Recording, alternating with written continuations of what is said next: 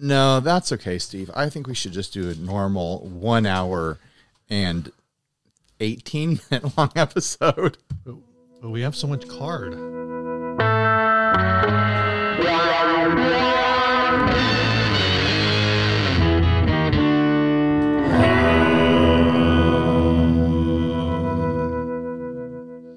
Hey everyone, I'm Ryan. And I'm Steven. This is 60 Cycle Hum, the guitar buying, selling, trading, modding, fixing, breaking, reviewing, playing podcast. This first ad was sent to us by Justin Jalowski. Jolkowski? Please message us before purchasing. This incredible guitar is made of resin and piano keys. The piano key resin guitar features piano keys taken from a 1918 Karn upright piano. The keys are locked in clear translucent resin. The knobs are also takes from the piano. Stratocaster single coils, black Goto hardtail bridge, maple neck, Indian rosewood fretboard. Oh, okay, this is different. Because I saw somebody making this a guitar from a piano, but I don't think this. It's like this same exact concept, but a different one. So yeah, there's one that like went like viral or something. That's the one recently. I was thinking of. Yeah, and this is not that one, but it's the exact same concept, which makes me think that maybe it's the same person, or maybe the person that made the viral one saw this one, or vice versa. Well, this is at Geppetto's. Okay, in Texas. So maybe it's just a different try from the same builder. Yeah, I don't know who made the other one. Either do I. Here, you talk about it, and I'll see if I can track down details. This is basically a Stratish shaped body, back routed, Strat setup, single coils, hardtail. It's kind of an offsetty body. Yeah.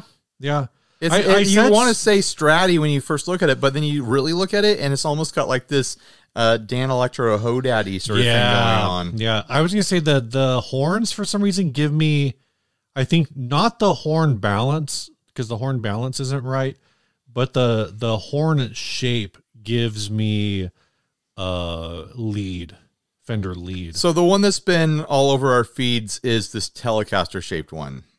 Oh, is it? But it's that looks like, is that from Geppetto's? I'm going to find out. This is on Reddit. So let's find out who the, yep, it's from Geppetto's. Oh, cool. Yeah. So same builder, same sort of thing going on here. It's probably came from the same piano as far as we know. It's a cool concept. Yeah, it's fun. The Telecaster one that's been all over, the keys are on the top. And then the one we're looking at right now, this offsetty guy, the keys are on the bottom. Which do you prefer, Steve? I think I prefer the keys on top because it implies like that you could tickle those ivories while you're playing. You could do a thing where if you dialed in like the right sort of like boomy clean tone, you could do like one hand tapping and pretend you're playing the piano. I'm glad you said it would look so sick. Pretend. Because I didn't want to have to correct you and say, Steve, you can't actually play this. It's under resin. But you know what I mean? Like you can, like there are certain tones you can get on a guitar under very specific like compression and everything else that almost sounds like piano. I think I do prefer the keys on top, like we're saying. Mm-hmm. I think that's a better look. But I think I prefer this offset shape over the Telecaster, because when you look at the like a Telecaster shape, it's like this could have been any. Yeah, it could just be knocked out from a template. Where this offset thing looks like it's a bit more unique. Then I don't see any good shots of the neck on the Tele, on the headstock, anyways. The headstock on the offset one. It's hard to tell the quality of this. It's pretty uninspiring. Right. Like I mean, it's Geppetto's, so I it's probably good. Trust that they are making good stuff. I'm just saying like the neck itself is pretty, it's kind of a letdown, to be honest. Yeah, the headstock is underwhelming. I do want to say, Ryan, you need to take a screenshot of that and put it on the drive. No, I don't. Because I will be able to find that with a simple Google search. Okay. This is not like... Somebody complained that in a recent episode, I took screenshots and put them on Drive, but they somehow did not make it into the episode. It's probably because I didn't actually listen as I was editing and do what I was supposed to do. So I told them, hey, I did my part, and if you click on the Imgur link, it's there. There you go. So there you go. I wonder what it was for. Don't tell me. I don't actually. No, I don't actually wonder that much. Stop. So let's critique this concept a little bit. This is it's a combination of internal guts of a piano and the piano keys itself, and then it's all floating in resin, which is a popular way to do themed guitars these days. I really, really like the idea of repurposing the guts of a piano into a guitar body. Right. And aesthetically, this is doing it. This is giving you a lot. But tonally, this is just you're playing a resin guitar. Tonally, this is just going to be an epoxy guitar. Like, I don't know what the parts of a piano are called. Like all the parts that are connected to the keys, the wooden beams that come off the keys. Like, there's a compelling look to that old dark wood that came out of a piano and it's stained by age and sweat and condensation and time and just the era that it came out of. I just want to see that wood sandwiched together and glued into a traditional wood guitar body. Like, leave the keys out. Like, I don't care. Like, so you just want to use all the wood, but not do the resin thing. There's a lot of people who have, all sorts of theories about, like if a piece of wood or other material resonates at a musical vibration long enough, then it imparts, it realigns the molecule so it can more easily vibrate at those, resonances. Right. Crystal lettuce and whatever. Crystal lettuces, so that your notes can romaine for longer. that was pretty good. Did you just think of that? I just did. That just came out right here, my brain. That reminds me not to get off top. Oh shit. I wanted to do something. What's going on, Steve? Okay? I wanted to do something at the beginning of the episode and I forgot, but maybe I'll try to remember for next time. We're just at the tip of the iceberg as far as lettuce puns go. Oh my gosh. Here's what I want to know: is this get that like butter tone? Right. Yeah. So, anyways, there's all sorts of wood inside of pianos, and I'd love to see that harvested and turned into a guitar body in a less obvious way, but more of like a tone experiment, materials experiment sort of direction. Like this is fantastic. Like these are stunning and wonderful guitars to look at. I think, the whole ivory keys, whatever, like piano look is fine, but arguably, I would like to see this concept done with harpsichord.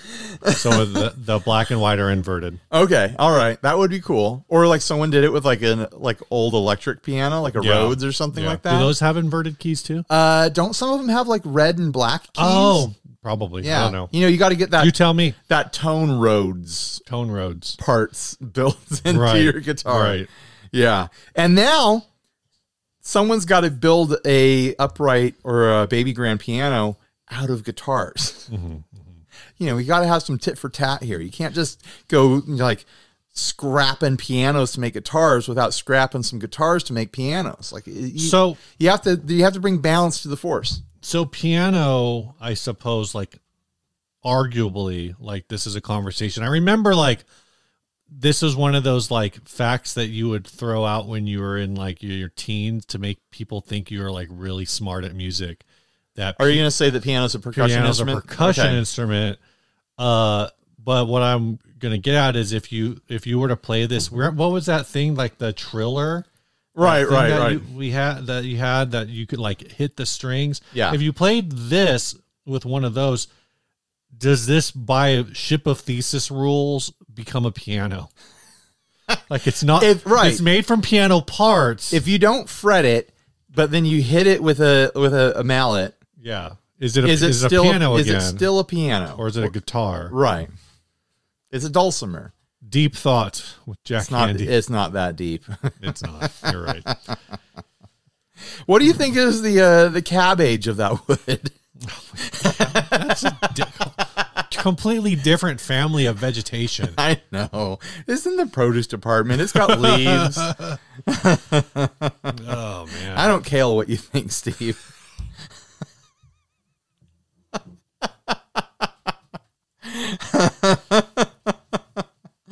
Oh, man. Why this is so stupid. I think we need to leave. None of this is funny. Leave this pun behind. Let us move on to something else. Yeah, this is $3,200. Why are we so full of lettuce puns? I cantaloupe wait to get to the next ad. That was a stretch. I admit that one was a stretch. I radish this time we spent together, Steve. I was trying to figure out how to put radish into something. Man. Okay, so they want like $3,000 for this, right? Yeah, $3,200 plus $100 shipping. I mean, what's the value of a piano these days? Don't they give them away for free? I feel like we're getting ripped off here. You go to any old Southern Baptist church, and they're going to have 15 pianos that have been donated over the years, and they don't know what to do with them, but they feel guilty getting rid of them. So pianos are free. You just go get a free piano from a Southern Baptist church, and you can cut it up and make one yourself. Make one yourself. Let's see. There's 1, 2, 3, 4, 5, 6, 7, 8, 9, 10. I think you're counting too many. There's like 30 keys here, so from any piano, you can make like 2.5 guitars. Yeah, totally. So you buy a piano, you've got 2.5 guitars there. What is that, $10,000? Yeah. $8,000? Pretty much. $8,000. $8,000 just sitting there waiting for it to be turned into a guitar. You can go to a Southern Baptist church and get it for free and flip it into $8,000 overnight. All you got to do is go down to Home Depot and get a bucket of epoxy. Yeah, piece of cake. It's easy. Just squish everything together and go pour that stuff on there, and you're done. Yeah, piece of cake. Yeah, just give it a couple stirs and pour it on. You're all set. Yeah. I like this idea. All these resin, like crafty resin builds, are always expensive, no matter who you get them from. So I can't say the price is bad. It's just it's priced outside of where I would be interested, but it's also already a thing that, to me, is more art than guitar. I'm sure it's playable. Right. Like, it looks playable. Oh yeah, it's probably a lot of fun. I'm just not interested in, taking this out on stage at any time. You know what I really like about it? That, because I've been on so many stages in the last Steve's always 2 years, all over stages all the time. I really like the switch placement. It's right in that middle sharp key there, or flat key. Is that a sharp key or flat key? That's a good question, Steve. Depends on what key you're playing in. Right. But I really like that placement. I think that's clever. I think that was a smart way of hiding a deeper route that they would need for the switch. And they did have to do some clever things with this, because like the hammers or whatever aren't straight. So there is one spot where it's just all resin all the way through. I like that. I think that's neat. You can kind of see that on the back too. It's a little more visible, some of the areas where the keys don't quite sit next to each other as cleanly as you might want. The back makes my point. Like, look at all that cool striping from that wood and the holes throughout it and stuff. Like, I just want to see it glued up to be a body blank that's not encapsulated in resin like that. Right. I think there's some, like, all those holes, you'd have to dowel them up or something like that. But I think there's something really attractive about that wood in like an old, like, hardwood floor sort of way. Mm-hmm. And the direction of the lines, the way that they shift an angle, and it's like a 10-degree angle shift right there. Yeah. Like 2/3 of the way through. I think it's just a really cool look, and I wouldn't mind seeing a guitar just made out of those bits of wood. Yeah, cool build. I like looking at it. I like talking about it. Yeah, it's fun. Yeah. That's all I got. Me too. Ryan, I don't know what you did last week. Are you about to accuse me of something? Sounds like you're winding up for something. I don't know if I'm accusing you, if I'm accusing me, but someone's getting accused. Somebody's getting accused of having a really good Patreon pitch. What? Because it was probably me. Because since the last time we recorded, which was about 2 weeks ago, we've picked up a bunch of patrons, most of which we picked up in like the last 4 days, which is since the last episode aired. What happened? I don't know. What did we do? Tell us what we did right. But we'll do it again. Of course, we'll add all these names to the scroll at the end. Some of y'all will be getting added on to the list of people that I need to send packages to, which I will hopefully do. Didn't you get a bunch of stickers and pics recently? Why am I having so much trouble with my hair? I do have some not stickers, pics. Did I get stickers and pics? You did get stickers. You got the Tuna Time stickers and stuff. Oh yeah, I'll send out a bunch of those stickers. I did buy more of our. I was thinking of like stuff that wasn't ours. Oh, okay. But I want to thank all you folks by giving you a little shout out here at the $1 level. Kevin Esco, Sid Walter, Bone Grinder, the Bone Grinder, John Kelly, Ant Prutch, James Barth.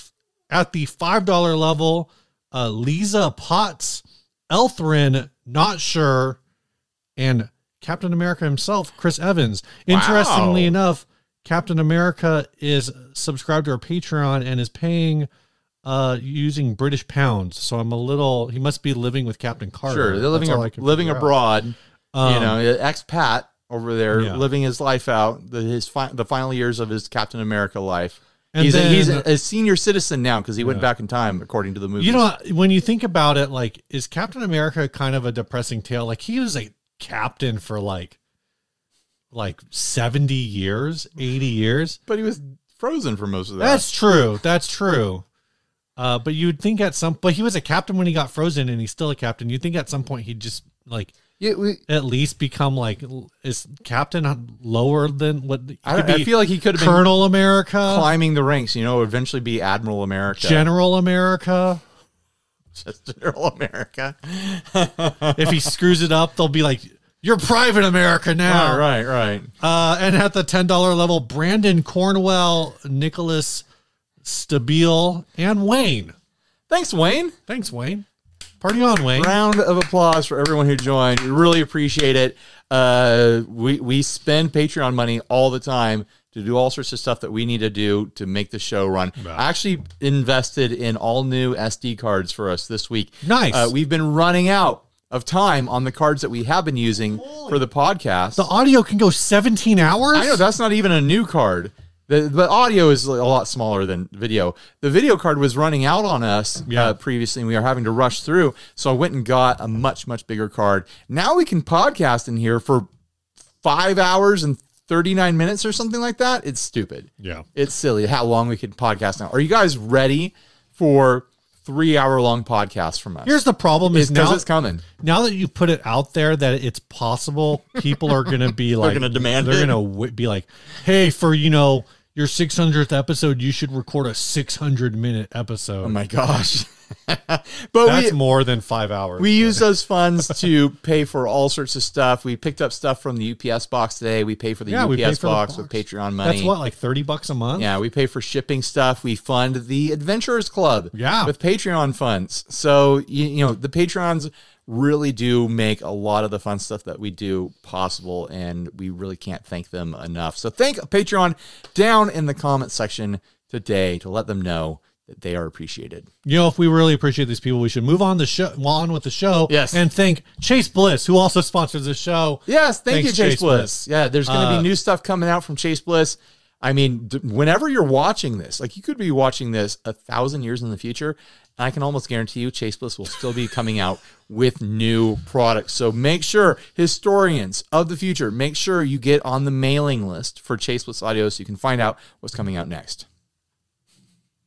Damn, is that a good pitch? Yeah. Was that a good pitch? That was pretty good. We both was pretty good. I got goosebumps. Do you have goosebumps? I don't, because I just don't get them. You don't get them? That's not true. I'm just not cold. I'm not cold enough. I'm not cold. I'm excited. That was a good pitch. It felt so smooth.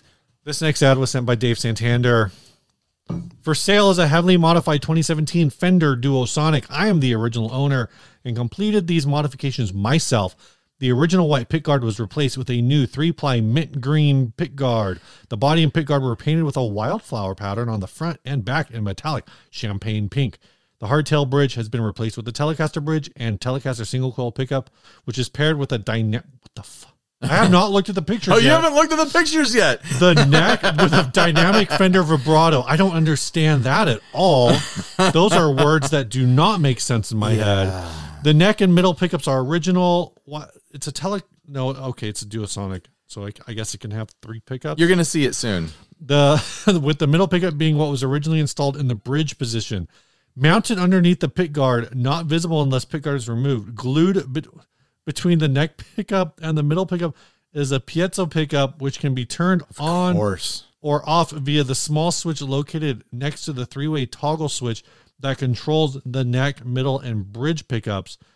The piezo pickup acts as a feedback generator and can be a very cool tool when paired with effects in creating temporary feedback or sound. Because I don't think it would work as the way like an acoustic pickup. It wouldn't work. No, it wouldn't. It wouldn't sound normal, but it would work. It wouldn't work. It needs pressure. All right. I'm pretty sure. Okay. You don't think there's enough pressure coming from the body? There's zero pressure. All right. I think that covers all of it. No cases included. All other parts are original. Message me with any questions. Okay, that's... There it is. Is that what you were imagining, Steve? Not at all. There's a lot going on here. Okay, that kind of... Because I was thinking that there would be string through. So is this a modified bridge, or is this one of those? Because I know some of the bridges, this is like a Bigsby adapting bridge. I have a feeling this is modified. It doesn't. Modified. It looks like they attacked it with an angle grinder with a few pixels that I can see here, which is a common thing to do. Like I've seen people do that mod to a regular Duosonic bridge to fit a Bigsby behind it. Look at how gentle that brake angle is across those saddles. That is a gentle brake angle. Also, look at the gap. There's a lot that I like about this.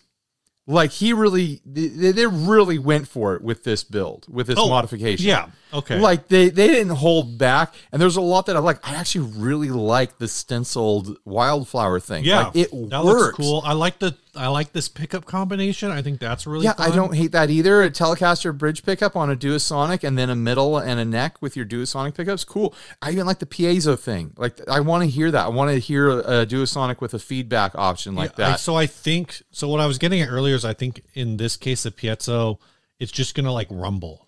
Sure. Which so I think that's kind of the point. But what I'm saying is when you have it on like an acoustic guitar, it sits right under the saddle. Okay. And that's the down pressure. And that's why everything still maintains articulation. Okay. But in this case, I don't think you would have any articulation. Gotcha. You just have like this vague, I think that's why all it does is feedback. All right. So it's just going to wobble inside of whatever cavity it's in. Part of me is like, dude, you've done it. You've built yourself your ultimate guitar. After all this, why would you sell it? This is clearly a hyper-personalized guitar. Yeah, it's $1,000. This wasn't built, which is a ridiculous price, by the way, it wasn't built for anyone but you, so why are you trying to sell it?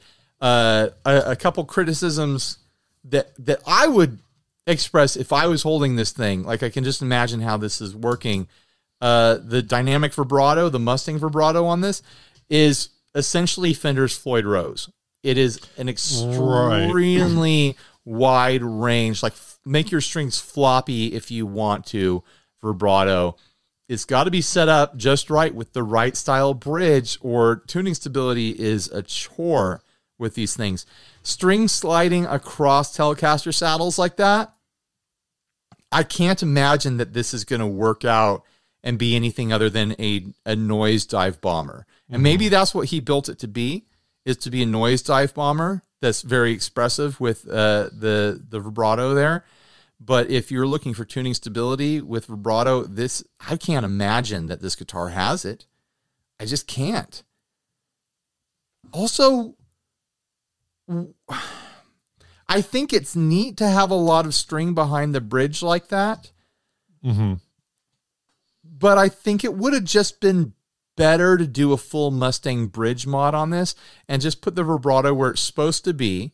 You are already routing out the body. Just put the vibrato where it's supposed to be and put a Mustang bridge on it so it can have that tuning stability. And then instead of the Telecaster bridge. Right. I get that there's a cool factor of that, that ashtray Telecaster bridge plate. But I mean, like, I'm looking at this as a potential surf guitar because I look at everything as a potential surf guitar. Right. And I just can't imagine tuning stability with this setup. Also, like I mentioned, that brake angle across those saddles is so slight. I would shim the crap out of that neck to get more of an angle across that.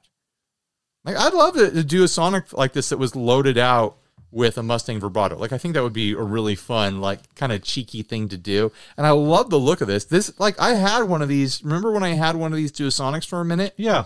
And then I had to return it to Guitar Center because it came with all sorts of damage that they didn't advertise. Right. Was it used when you bought it? It was used. But it was, like, more used than you expected. They've done something else here. They had some other bridge posts going on here. It almost looks like they had tried to fit a Tune-o-matic or something. Maybe there were maybe that's for the Mustang bridge. It looks too wide for the Mustang bridge. They doweled it for something at some point. What were they trying to do there? Maybe they you think maybe that they put a Tune-o-matic stop bar post there and tried to do like a Goldo less trim. Oh, because that would have worked there, but it might not have been low enough. They were experimenting on this guitar for a while. Yeah, but yeah, what this poor guitar's seen some Aren't these things like in the 400s? I think so. Maybe I was saying between 4 and 6, but I haven't. In new condition, obviously. Yeah, what I'm talking about. Yeah. I'm seeing brand new for 800 for various Duosonics. Oh, here's one used Guitar Center that was the humbucker model one that I had for $474. So that's essentially what this should be priced at. That's what it should be priced at in its stock condition. Mm-hmm. I could see this selling for equivalent of like new price. You could probably argue the mods. The mods are weird. They're not some of them are like look very clean. Other ones like look at this dowel job. It looks like there's like 15 toothpicks shoved in there. It does. So that's like one example. Also, like, why is all of your copper tape showing? Right. There's some real charming elements to this, but there's also some loose, gritty elements going on that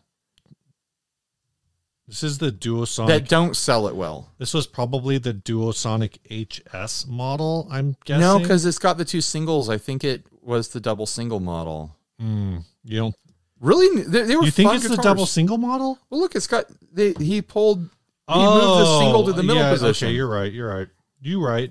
Unless he bought an aftermarket one to throw in there. No, let's assume that would make sense. I was just trying to see if there was any version of this that had like a different bridge that wouldn't have necessitated those holes, but I don't see one. I like the idea of using the dynamic vibrato as a behind the bridge standalone vibrato instead of being a vibrato and bridge combo. Like placing it like a Jazzmaster trim. I like that idea. It could have been, there are elements of this that could have been more cleanly executed that I think maybe it would be harder to make an argument against this being $1,000.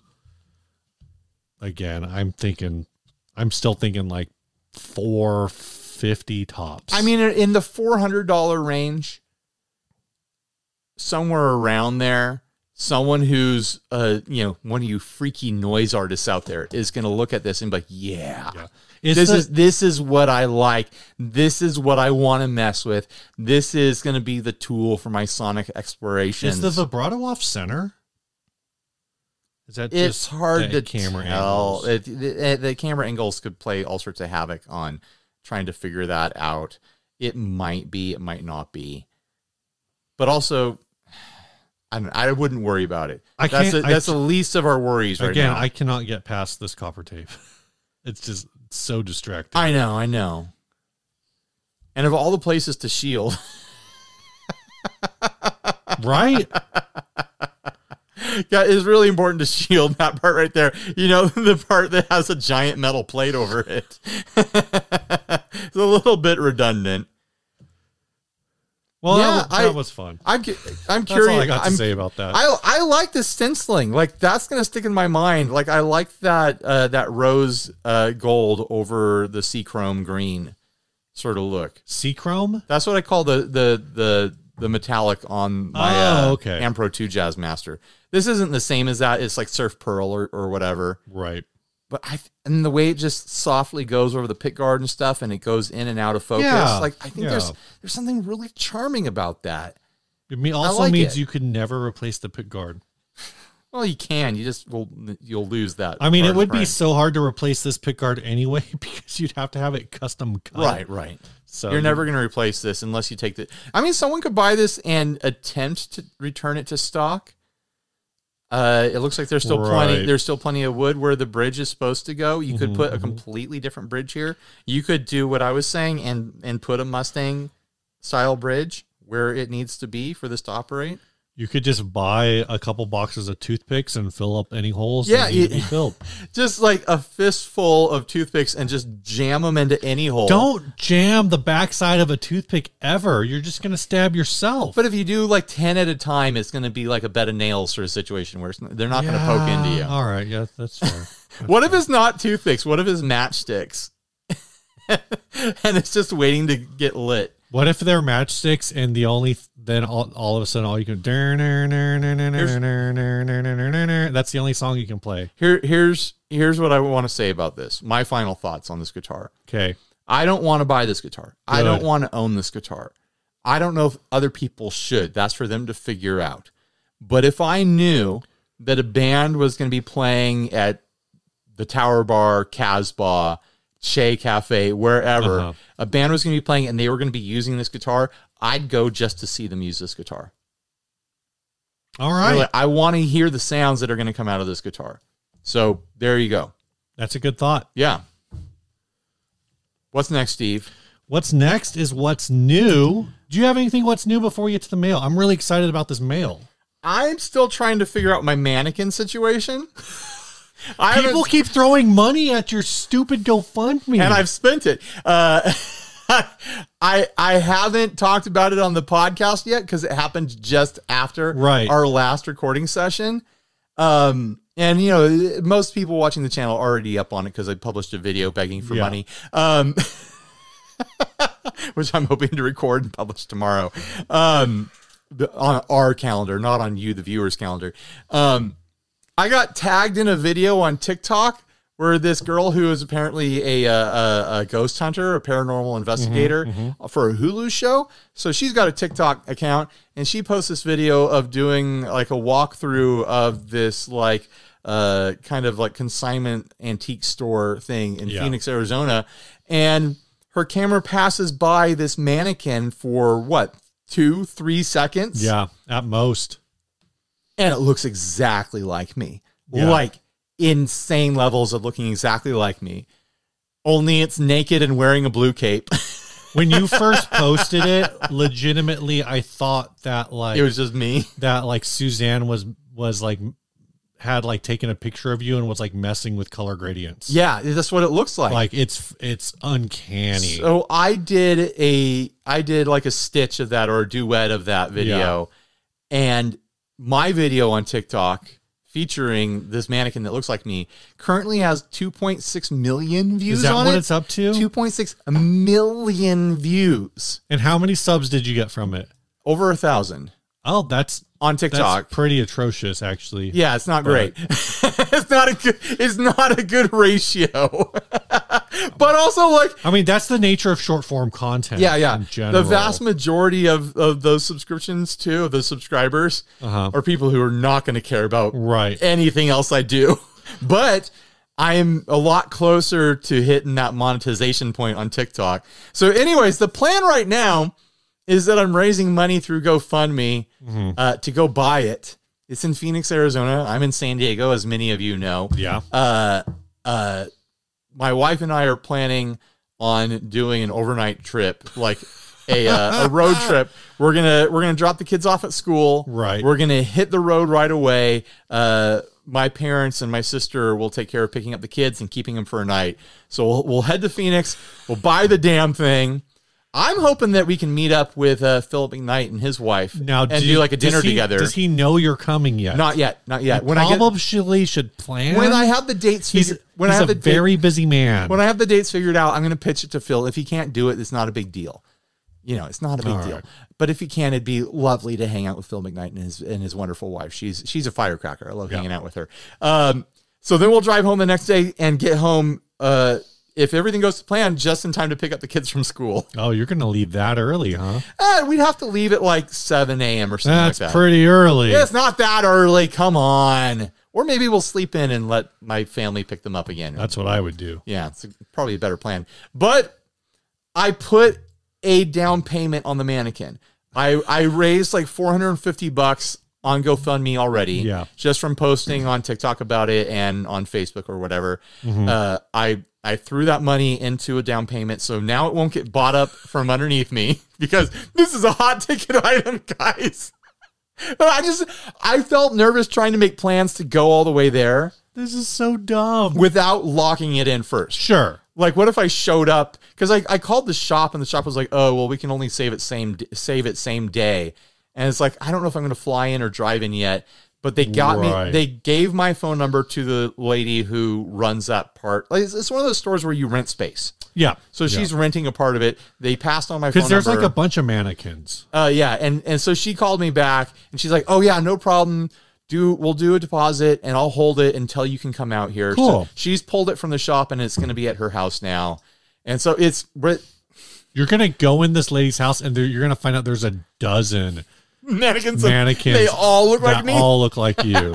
She's just making mannequins, and now that she has me in her house, she's gonna capture me. Yeah, and Lauren's gonna have to try to save me. What you'll find out is she made one originally, and she's been using it to like. And the original one is based on her husband who died like 60 years ago. And she's been using that one to capture other men who look like her husband. Is this a honeypot? She's just She's just trying to abduct men that remind her of her deceased husband. It's like a honeypot, but like with zero, like it's like not even on purpose. It's just like it's a OCD kind of right. Like she can't help but do this. Yeah. And then she can't help but skin the people who show up to buy the thing. Well, no, she petrifies them. That's how they become mannequins. Okay. Yeah. Obviously, it's preservation. So other than that, I'll put a link for the GoFundMe in the description if you guys want to support this. And by the way, no one should do this. No one has to do this. No one is helped. No one is helped by this GoFundMe. It is a completely silly, frivolous, vapid expenditure of money. And if you want in, I'm giving you a way to be in on this nonsense. So the link is in the description if you want to help out. If we could get the same level of success, we could run a GoFundMe every month just to do some dumb thing, just to supplement like the Patreon. Like we could probably do like, hey, you want to see this thing demoed? Here's a GoFundMe. We could experiment with that, but then help 60 Cycle Hum buy a Klon. Help 60 Cycle Hum buy $1,000 Gibson pickups to throw into a wood chipper. Gosh. And then we have to do it. If we say we're going to throw it into a wood chipper, we have to do it. Yeah. All right, so that's my what's new. We've got a community what's new on the floor down here. Do you want to grab that? Yeah. Unless you have a personal what's new you want to get into. I don't. My what's new is I'm really excited about this. All right, I'm excited about it too, Steve. I've been excited about it since I saw these things at NAMM. And by these things, I mean apparel. We got a care package from B's Music Shop. Got to talk to Brian. He runs a shop in, I believe, Michigan. You may have seen them on social media because some of their stuff is kind of popular. Because he is. Oh my gosh! What did they say? He is the cat shop. Here. Yeah. Oh, my finger. Just kidding. I don't know. I'll use this. It's a vinyl dust cover. Oh, cool. There's a few of these in here. Dang, Brian. What? Oh, my God. What is going on here? Oh, my God. How much stuff did they send? So I only requested 4 things. A shirt for you and me, this mug because I love the green. They're a green theme mug. This says Pix all over. This just said something, and I could tell it wasn't going to be chips. This says this one is 100. This one is definitely 100% chips. I love this. Hold on. Oh, there's picks. There are picks. They're spraying guitar picks all over the garage.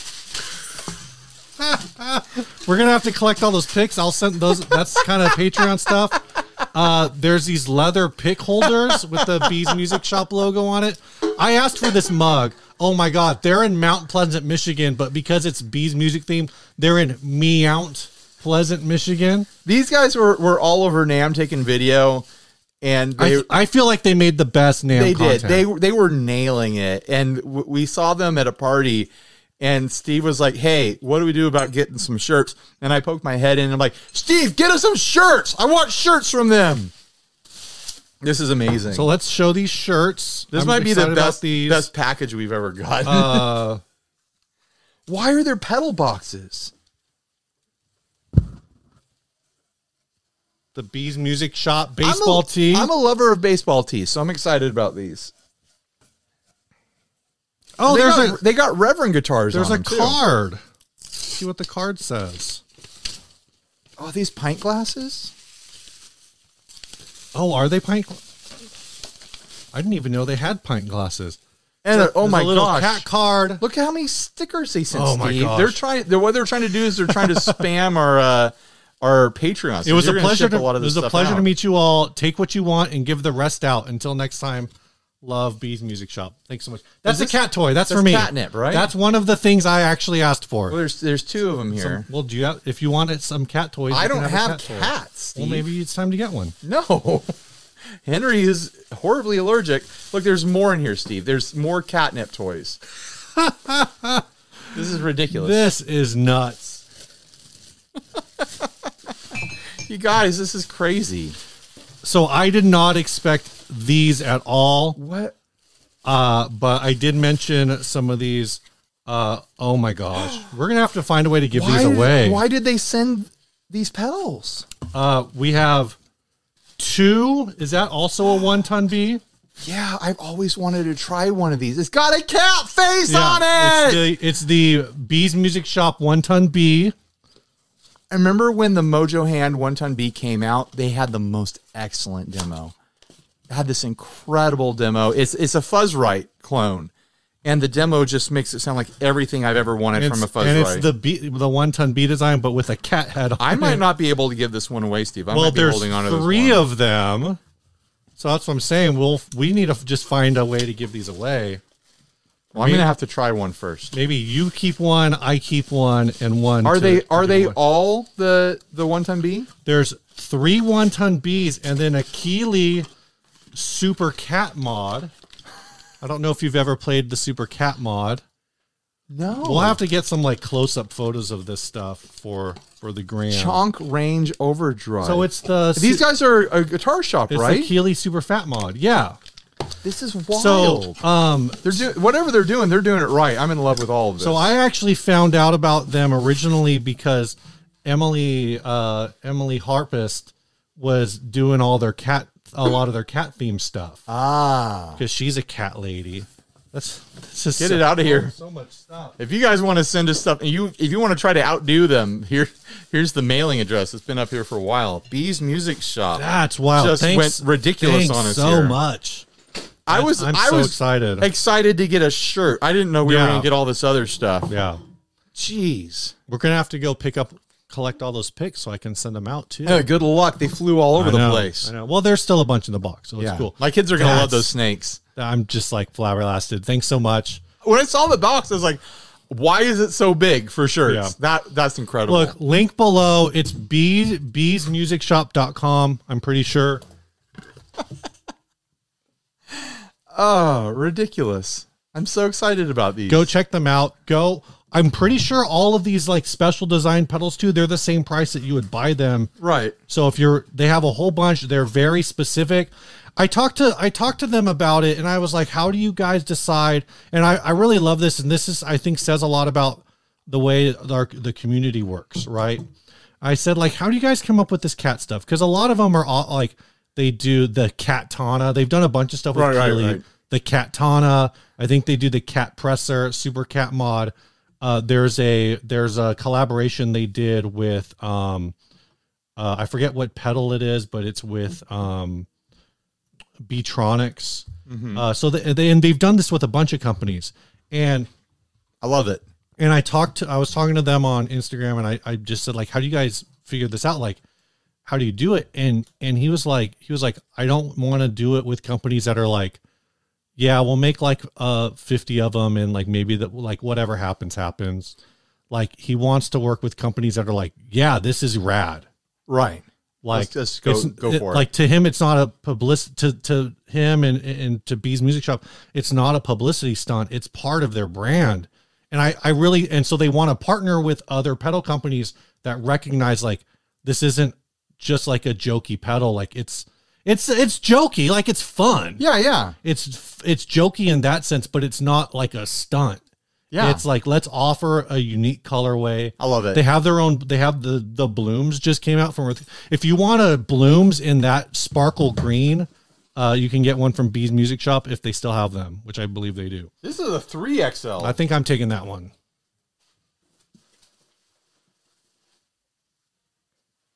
Keep talking, Steve. Oh, I don't know what to say. They're all 3XLs. Oh, they're both 3XLs. That's fine. We'll figure it out. You change it. Ryan's I'm gonna download this. We're gonna turn this part into the YouTube short. Ryan changing his shirt on camera. There you go. I don't think I've ever worn a 3XL before. I've got one or two, I think, at Big home. Boy. But yeah, I'm just like that's like a really cool partnership. I don't want to get too much in this. I feel like we've done a lot of self-promotion. But this is one of the things I've really been trying to find brands to do this with for a while, is just for the giveaway stuff, or just promo on the show. I've said it. I've told this to a few brands at NAMM. I go, look, for the cost of like $5, I can basically give you like 8 to 10,000 impressions for $5. And they're like, what are you talking about? I go, send us stickers. We'll shout you out. Yeah.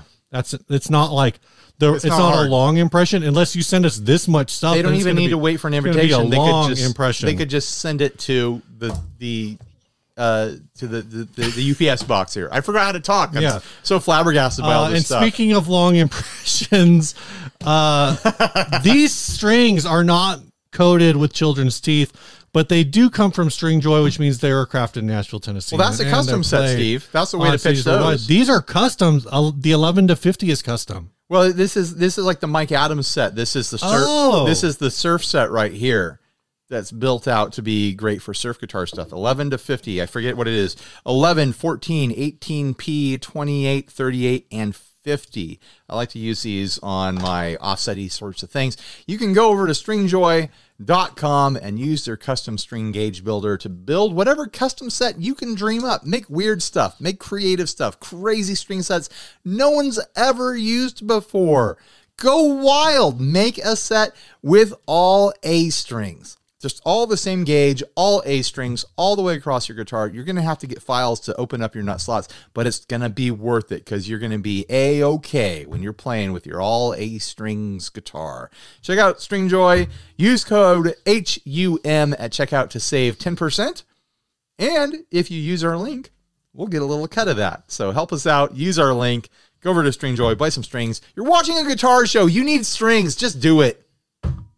How was that pitch, Steve? Goosebumps? It was perfect because I already wrote 48 down and you ended right before it flipped over to 49. Right on the money. Ryan, Aaron Abubo posed this question on our group, and then somebody asked us to talk about it. I don't know if you knew who it was, but it was in the group. Do you remember the KORG nuTube? Of course I remember it. I owned one of the little amps that had a nuTube you had in the it. Amp. Did you ever demo the Ibanez nuTube tube screamer? No, I don't care about tube screamers. Okay. I don't know. I knew that was a product. I think I might have checked it out at Henning's or something like that, or the NAMM booth or whatever. Yeah. Whatever happened to nuTube? That's the question. That's the clickbait of this whole episode, Steve. So we were going through the topic call out while we were eating dinner, and you asked that, and I was like, does nuTube still exist? And I was like, and you were like, let's just talk about it. I know it still exists. Like they're still selling things with nuTubes in it. Right. But like when it came out, it was like the promise of a new era of tube amps and tube products, because they came up with a little tube component that's like this big, uses super low voltage compared to a regular tube. It uses like 2% of the power of a traditional tube, and lasts for like 300,000 hours or something like that. Yeah. And so that sounds like exciting technology. It sounds like exciting audio, video, signal processing technology to have a modern tube alternative that sounds like it's way more convenient in so many different ways. And other than what's happening with it at Vox, right, we're really not seeing anything happen. Yeah, with they it. did the KORG overdrive, the nuTube overdrive. That was like a $300 assemble it yourself kit that I think is now like been discounted down to like under $200 in all of the stores I could find it in.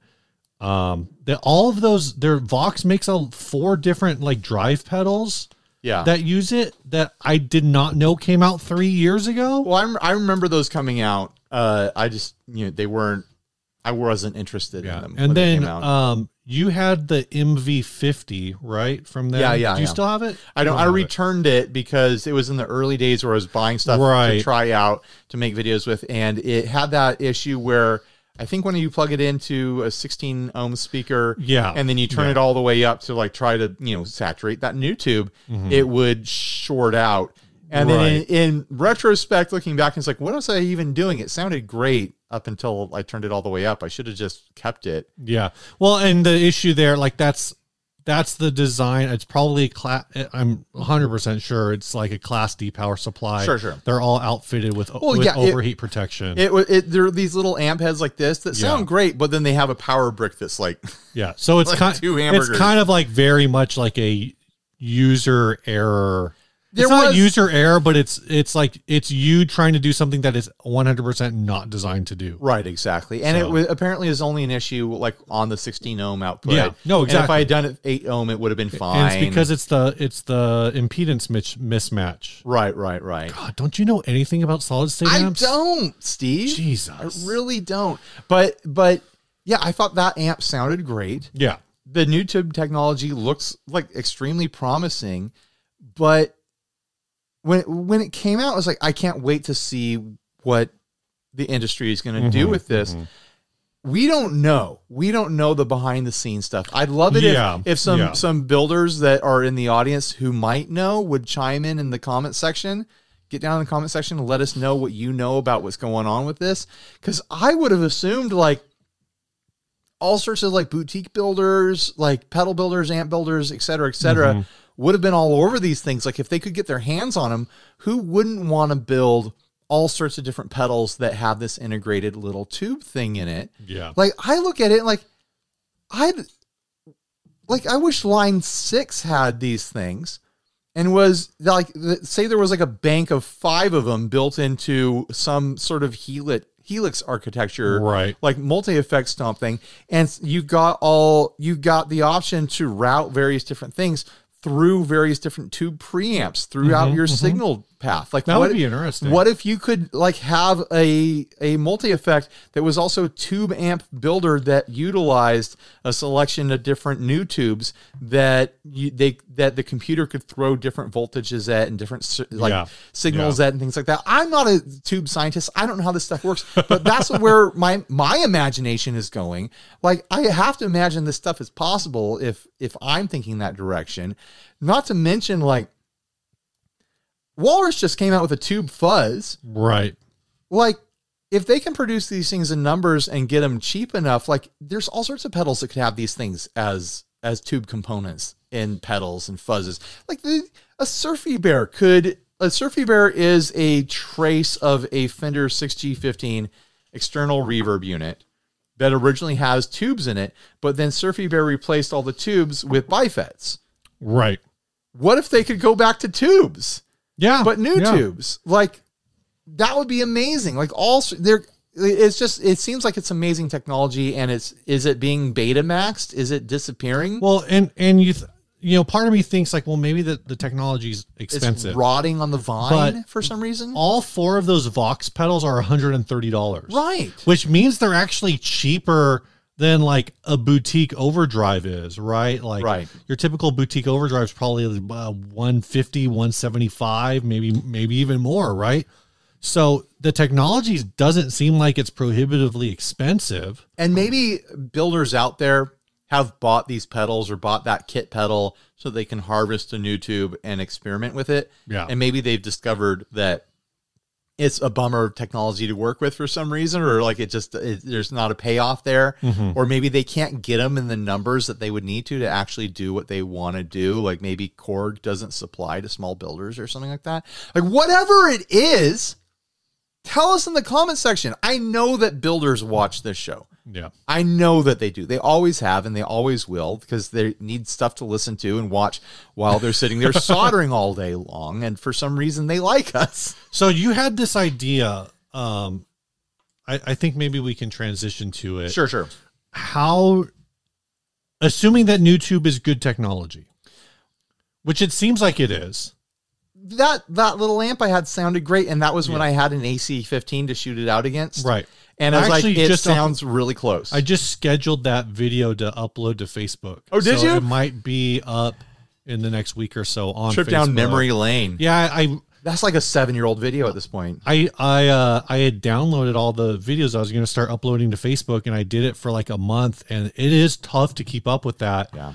And so I just hit a wall where I was like, I couldn't do it anymore. Good news though, Steve. What? We got our payment invoice for Meta from Facebook. Yeah.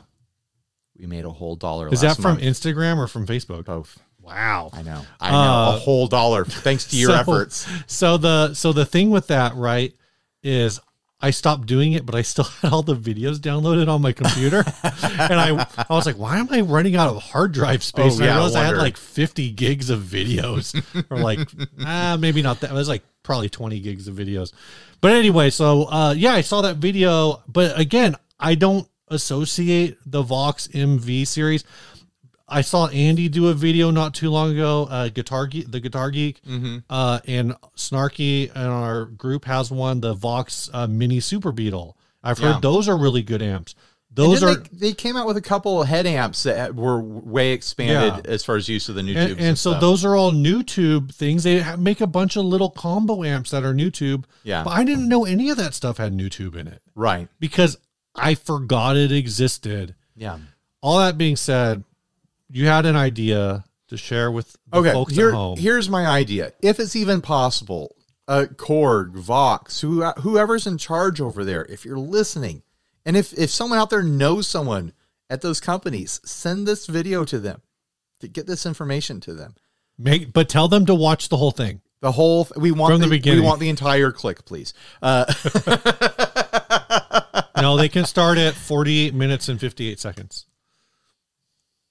I have to imagine that you have this commercially designed, factory produced component that KORG is having manufactured in massive numbers to supply various big industries. Like I have to imagine these things are being used in satellites and stuff like that, and all sorts of industries that we don't know about. Like there's practical uses for nuTubes that have nothing to do with the audio industry. We did find some like non-instrument, like non-MI, like headphone amps. Yeah. So it seems like there's at least some hi-fi applications. And I know that companies of that size, there's a combination of wanting to keep that tech close to your chest and only have it for your family of brands, which is the beta maxing thing. Like you're going to kill it if you don't get it out to the rest of the world. And also I understand there's an element of, it's not worth your corporate time to have someone filling orders that make no sense on the books, where it's like, 2,000 orders of this, they want 2,000 units, but it doesn't make sense for us to ship less than 500,000. Like details like that I imagine are going on. are the details that are going to keep this from becoming a ubiquitous technology in this scene. And it's never going to be a huge moneymaker because this is such a niche. I know. Like maybe you're selling these things to be part of medical supplies or something like that, and you're making money hand over fist. But if you want the guitar world, the audio world to embrace this technology and have it have this audio legacy that you seem to be positioning it for within your own family of brands, you have to make it available to the creative builders, to the tastemakers, to the Robert Keeleys, the Josh Scotts, the Brian Wamplers, the Analog Mike, et cetera, et cetera. Like the people who are out there in the trenches making 100 pedals at a time, exploring and experimenting with circuits and seeing what they can do with things. You have to provide orders at prices that make sense to those builders. And like my big idea that I pitched to Steve is KORG should just take 10 cardboard boxes. They should throw 1,000 nuTubes in each box and should just ship it to these people and just say, hey, use them or don't. If you want to experiment with these, if you want to try to figure out sounds that work with these or products that work with these or design new products around with them, like go wild, do what you want to do. And if you like them, if you want to continue, like, you know, there's their contact on the bottom of the order sheet that's in the box. Like, get them out to the tastemakers, get them out to the people who prototype and breadboard and get creative. Pick a couple really, really small builders that are doing weird things. Send a box to Chase Bliss. See what they do with it. I think they're too big. You think Chase Bliss is too big? No, I think the chip is too big. Well, they could put it in one of the Automatones or something like that. Like there's all sorts of builders out there that I think could do really cool stuff with this. Just send them, give them a taste. And maybe this has already happened. I don't know.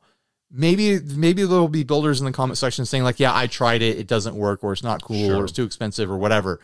But what I imagine is happening could be fixed by that sort of idea. Like just send them out and, you know, first one's free. Get them hooked. Yeah. Drug dealer math, you know, like.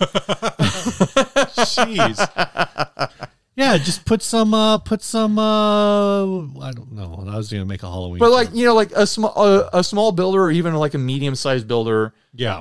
They could make, if they came up with a circuit that they thought was marketable, they could sell 100 of them as a short run and just test the market and get some buzz going. Yeah. Like that's how you get buzz going. And you want buzz on this sort of stuff because it seems like it's cool tech. So and honestly, like if the tech is good and the designs are good in the long run, that drives not just boosting the nuTube business, because if a builder, say like, instead of the germanium tumness, it was the nuTube tumness, but now you don't build 1,000 of them and then have another 5,000 angry fans, right? You know, because there's basically, as far as we can tell, a near limitless supply of these nuTubes at this point. I mean, also, so now you're going to get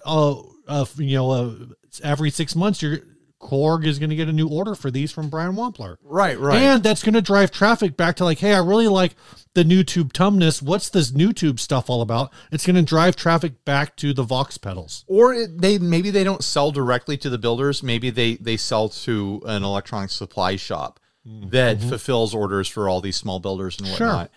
Sure. I want to see it happen. Like, I want to see Fender come out with nuTube Princetons. You know, I want to see a nuTube Marshall head. I want to see a nuTube 5150.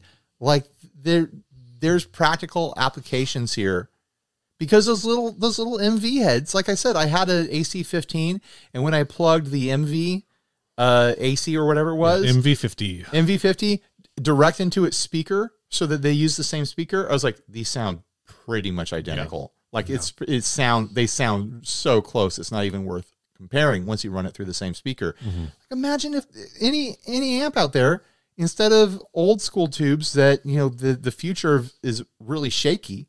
Sure. And it's expensive to work with, and they're not as reliable as modern technology and stuff like that. What if someone could have a twin reverb that was powered by nuTubes and weighed a lot less but sounded so close? Like, what if there, instead of Tone Masters, there were nuTube Fender amps? Just something to think about. I don't know. And I'm really looking forward to anyone who's in the know filling us in the comment section. Like, this is your time to shine. Maybe it's behind the scenes information and you can't tell us, but you never know. Any closing thoughts, Steve? I will say a single KORG nuTube, you can buy them from DIY Audio Store, and DIY Audio Store is selling them for $50 a piece. So that is pretty expensive for a single component. But then how are they putting those into a $129 guitar pedal? It's because it's within the same company. So there's got to be some kind of bulk rate deal that can happen there. Right. I would these things have to be, like, most pedal components are cents. They're not dollars, they're cents. Yeah. Like the place where the pedal builders that I know, like, say, like, most of their money goes is into enclosures, input and output jacks, and switches. You know how much a switch is? It's like $3. So that lets you know what the max, like, kind of component costs are in these things. So a $50 component, that's not doable for a pedal, for most pedals, for most pedal builders. But it doesn't cost them $50 to cut a profit on that. That's probably like a $2 part and the numbers they produce them. And if you only need one in a pedal to do the thing, like, it could be a pretty decent thing to do. So there was a thread back in 2017, because I looked into it, and it's interesting. So I don't know how familiar you are with the brand Metasonics. I'm not. They're like an amp company, and they did make, at least for the amp space, a comment that there are some engineering issues with it. That it says basically comes down to, it's not a bad idea, it just won't meet the typical high expectations of the market, which is probably maybe why you're seeing it more in pedals than you are in amps. And then it says, easy to predict what will happen to this. Idiot guitarists will ask, hey man, is it like a 12AX7? They'll be told no, and the only sales will be for a few KORG products, which will probably tank because the tube thing is, he says that they're microphonic. Now, again, this is in 2017. Now, of course, there's also a comment there that, like, that these may have just been released to go up again, to, like, mess with EHX, which seems like a weird thing, but I don't know. It doesn't seem to be the case at this point. It seems like a lot of R&D just to mess with another company and then not do anything with it. But and also, this is actually in a modular synthesizer forum. Okay, so that's with the mentality of, like, is this a direct replacement for existing tubes? No, obviously it's not. Obviously, you would have to design new topology around these products, because it's not a drop-in replacement for existing tubes. You build new circuits around it. But I fully believe that there's someone out there who's creative enough to do really cool, compelling stuff with this tech, and I just wondered what happened to it. Yeah, I think it's a really interesting question. It's kind of odd to me that, like, though I guess if you buy 5 of them, you can buy 5 of them off of whatever nuTube US store is on eBay. You can buy 5 of them for $200. So if a single one is $50 and 5 of them is $200, then, like, you got to figure, like, okay, 10 it's a bag of potatoes rule, you know? Yeah, it's like basically there is some point where you could probably get these down to, like, under $20 a component, at which point it would be the most expensive part in a pedal, but it starts becoming less prohibitive. If they could make it the same price as a regular vacuum tube, we'd be there. Yeah. Now, someone out there would spend the time trying to figure out, like a Brian Wampler would sit down and breadboard with it for a week and try to figure out what it's useful for, and maybe he already has. And he's in the comment section right now telling us why it sucks. I don't know. All right, last ad, Steve? Or do we have other business? We have no other business, Ryan. Let's just talk about this ad. It was sent to us by a friend of the show, Snarky. We already mentioned him this episode. Did we? Yeah. Oh, because he owns one of those amps. He has one of those amps. Yeah. This is The tag in the antique shop said ugly base. At first glance, they were correct, but there's so much going on with this P-base kit model. I have a Saga P-base that was made in Indonesia or Taiwan, and this is very similar to this ugly one. And there have been several companies that sold them under different names and slightly different headstock designs, but they are good basic products. I had so many questions about this base. What paint was, this is a Reverb listing. What paint was used? What was the painting technique? Why? The paint scheme is everywhere, even on the back of the neck, which has a texture to it that you can feel. The bridge is a very decent knockoff of the Leo Kwan Badass bridge, but it's a little too upscale to have been the standard model. What the heck is this pick guard that was repurposed to cover up the hole in the body that was intended for more pickups? Some of the tuners are not original, but they are the same style and they work. The modifications I have done to it include installing a used set of cream P-base pickups, recessing the neck plate. This is a custom touch that I've been doing on all of my bases for several years. When I bought Ugly, I never thought it would be playable. It was just going to be wall art. I was shocked that not only did it play well, but it sounds great. Reach out if you have questions. Neck is straight, intonation spot on, holds the tune. The tag that says Ugly Base 90 was on the base when I bought it 8 years ago. Due to inflation, supply chain issues, and emotional attachment, the today price is $165. I think the Ugly tag should remain on the base. Well, it's listed on Reverb. It says that it has sold. It was listed at $145 plus $45 shipping from Texas. He's not wrong. It is ugly. Also, the tag says it was $80. Yeah. So this guy bought it for $80 and then he flipped it. Apparently someone bought it or they made an offer or something. It says zero. Like, it says zero offers. It sounds like he had to put the he did some upgrades to it. All right. Pickups and whatever on it. Yeah. This is pretty ugly. It's pretty damn ugly, but like I kind of like this square thing. Mm-hmm. I want to know how it was done. Like I'm assuming spray paint with like one of those chromy office light diffusers. That's a grid. You know what I'm talking about? Yeah. You put them up into the recessed lighting in offices.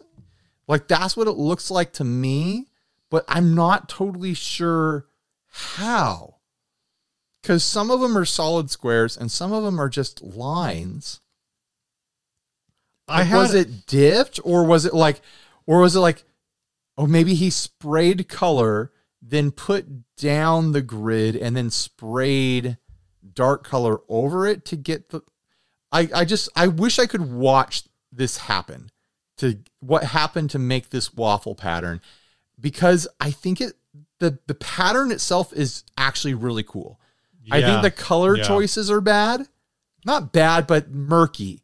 Like it looks like a kind of like dingy painting of a cityscape, sort of. But imagine if this was bright colors. Imagine if it was like bright pinks and purples and blues, and instead of blacks, it was whites and stuff like that. I feel like this is a really fun texture and a really fun style of paint on a guitar. What you're describing is like Grand Theft Auto, but I feel like this paint job, it gives me like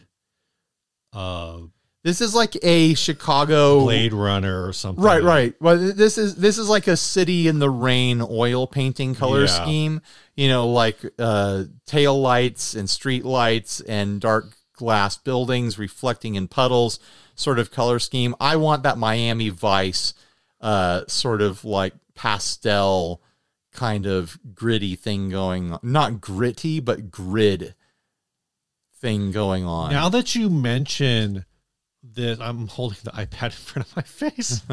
Now that you mentioned the paint job and like the layering, because my first thought wasn't that sort of thing. I know what you're talking about. My first thought is that this was some kind of like square roller. No. Like some kind of roller pattern, but it's just so precise that I don't think it could be that. I think it's a panel of some sort of pattern that they were pressing into the body and using it to stencil. There's a lot to criticize here. Like painting the neck, the back of the neck is nonsense. Sure. I mean, it completes the look that they were going for here. But even the insanity that they painted the back of the neck, but had the forethought to be like, you know what, let's paint the back of the neck, but leave the skunk stripe. But we're going to tape over the stripe. Like, that's a choice. But why? Like, I don't know. There's no reason to do it that way, but they did make choices here. And honestly, like, the colors aren't, I don't like them, but they're not technically ugly. They technically work in a way that reminds me of things. I mean, we're not even talking about the guitar itself, the bass itself. Yeah. You know what these colors are? What? They are also get that stripper sticker out of here. They're 90s animated X-Men, but if that show was set in the RoboCop universe. Yeah, totally. Like that. This is the X-Men color scheme, but it's super dark. Yeah. It's like the DC, the Batman version. So I don't care about this bass at all. I think it was overpriced. It's a junk bass. It looks like he mentioned some brand for the headstock shape. Like that could be a Hondo for all we know. Well, Saga is just a kit. Like that's a kit that you can buy off of like Amazon or something. Like I'm getting Hondo / Rondo vibes. I was getting Rogue by Squire. Like the like 90s harmony sort of like it could be any variety of basses that you should be able to buy for $45 at your local pawn shop. Like this also only has 40% of a pick guard on it. But it's got 200% of pickups. Yeah. What do you think about that pickup placement? What do you think about a P bass pickup in the bridge like that?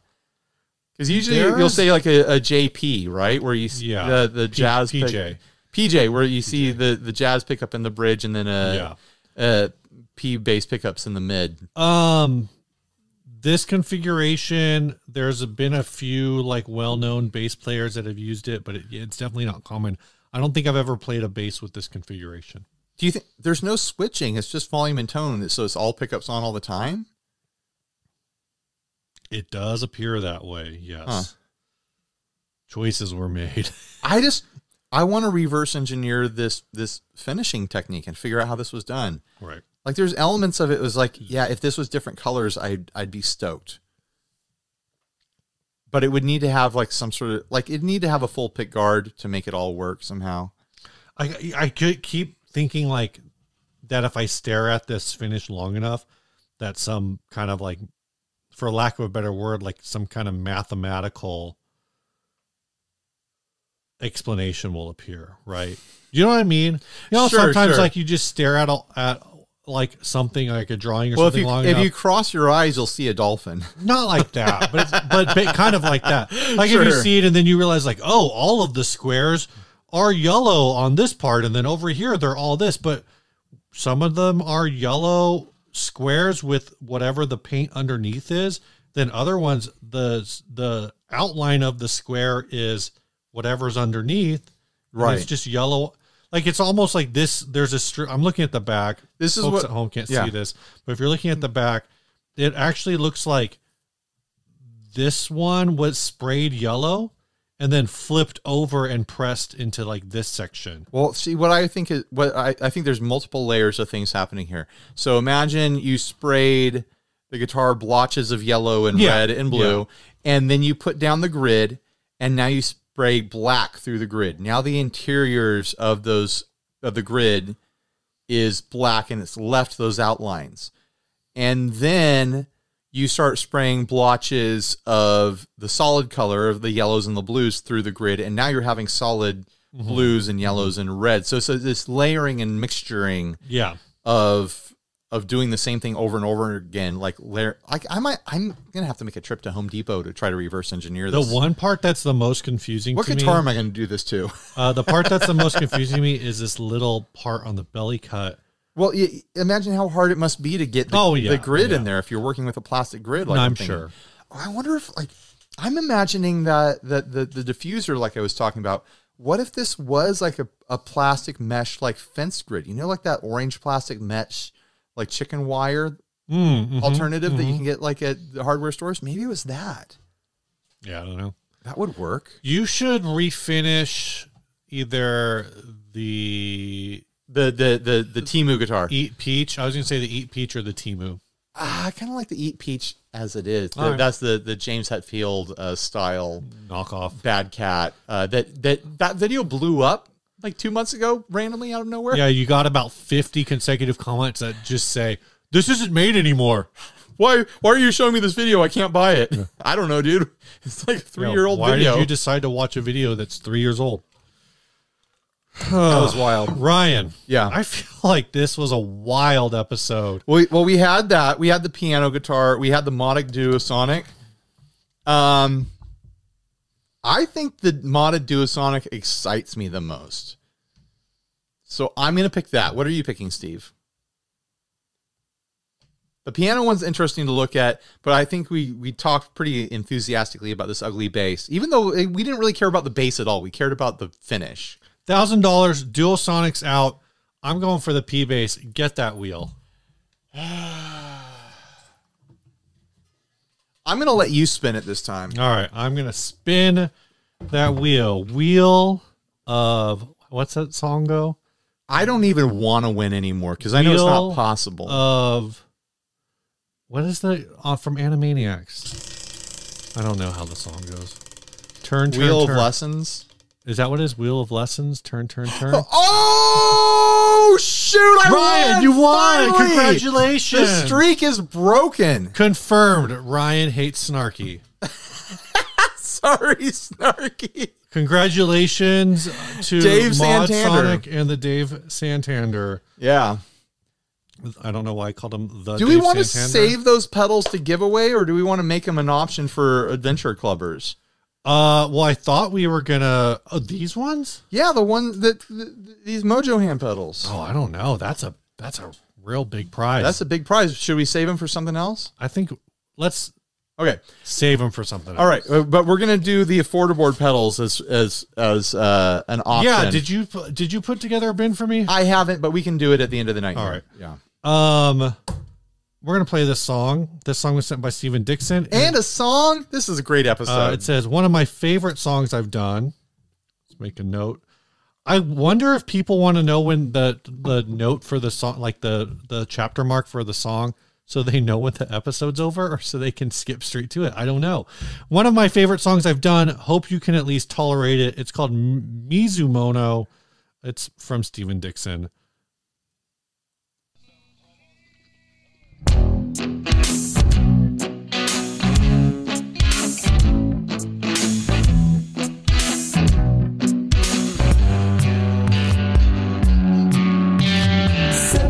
Behind the glass, I can't believe how much time has passed. When you die, I want you to turn green. Your cemetery, beautiful. In your black dress, you look incredible. You know I wanna, but gotta stay clean.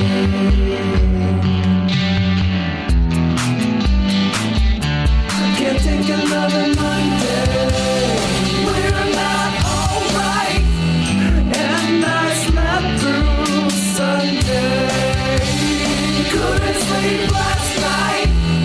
Choices are chemical equation. Dance with 2 nights, and I slept through Sunday. You knew it wouldn't be alright.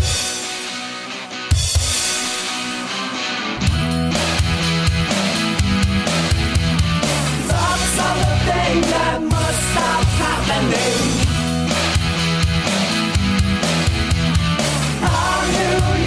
I just want to start a fight. Does it always end with a crash? Why am I on the floor? When did I fall down?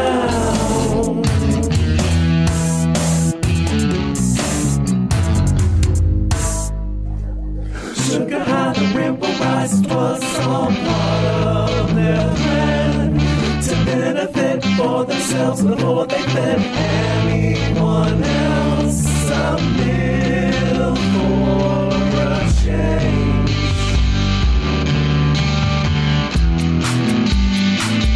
I can't take another Monday.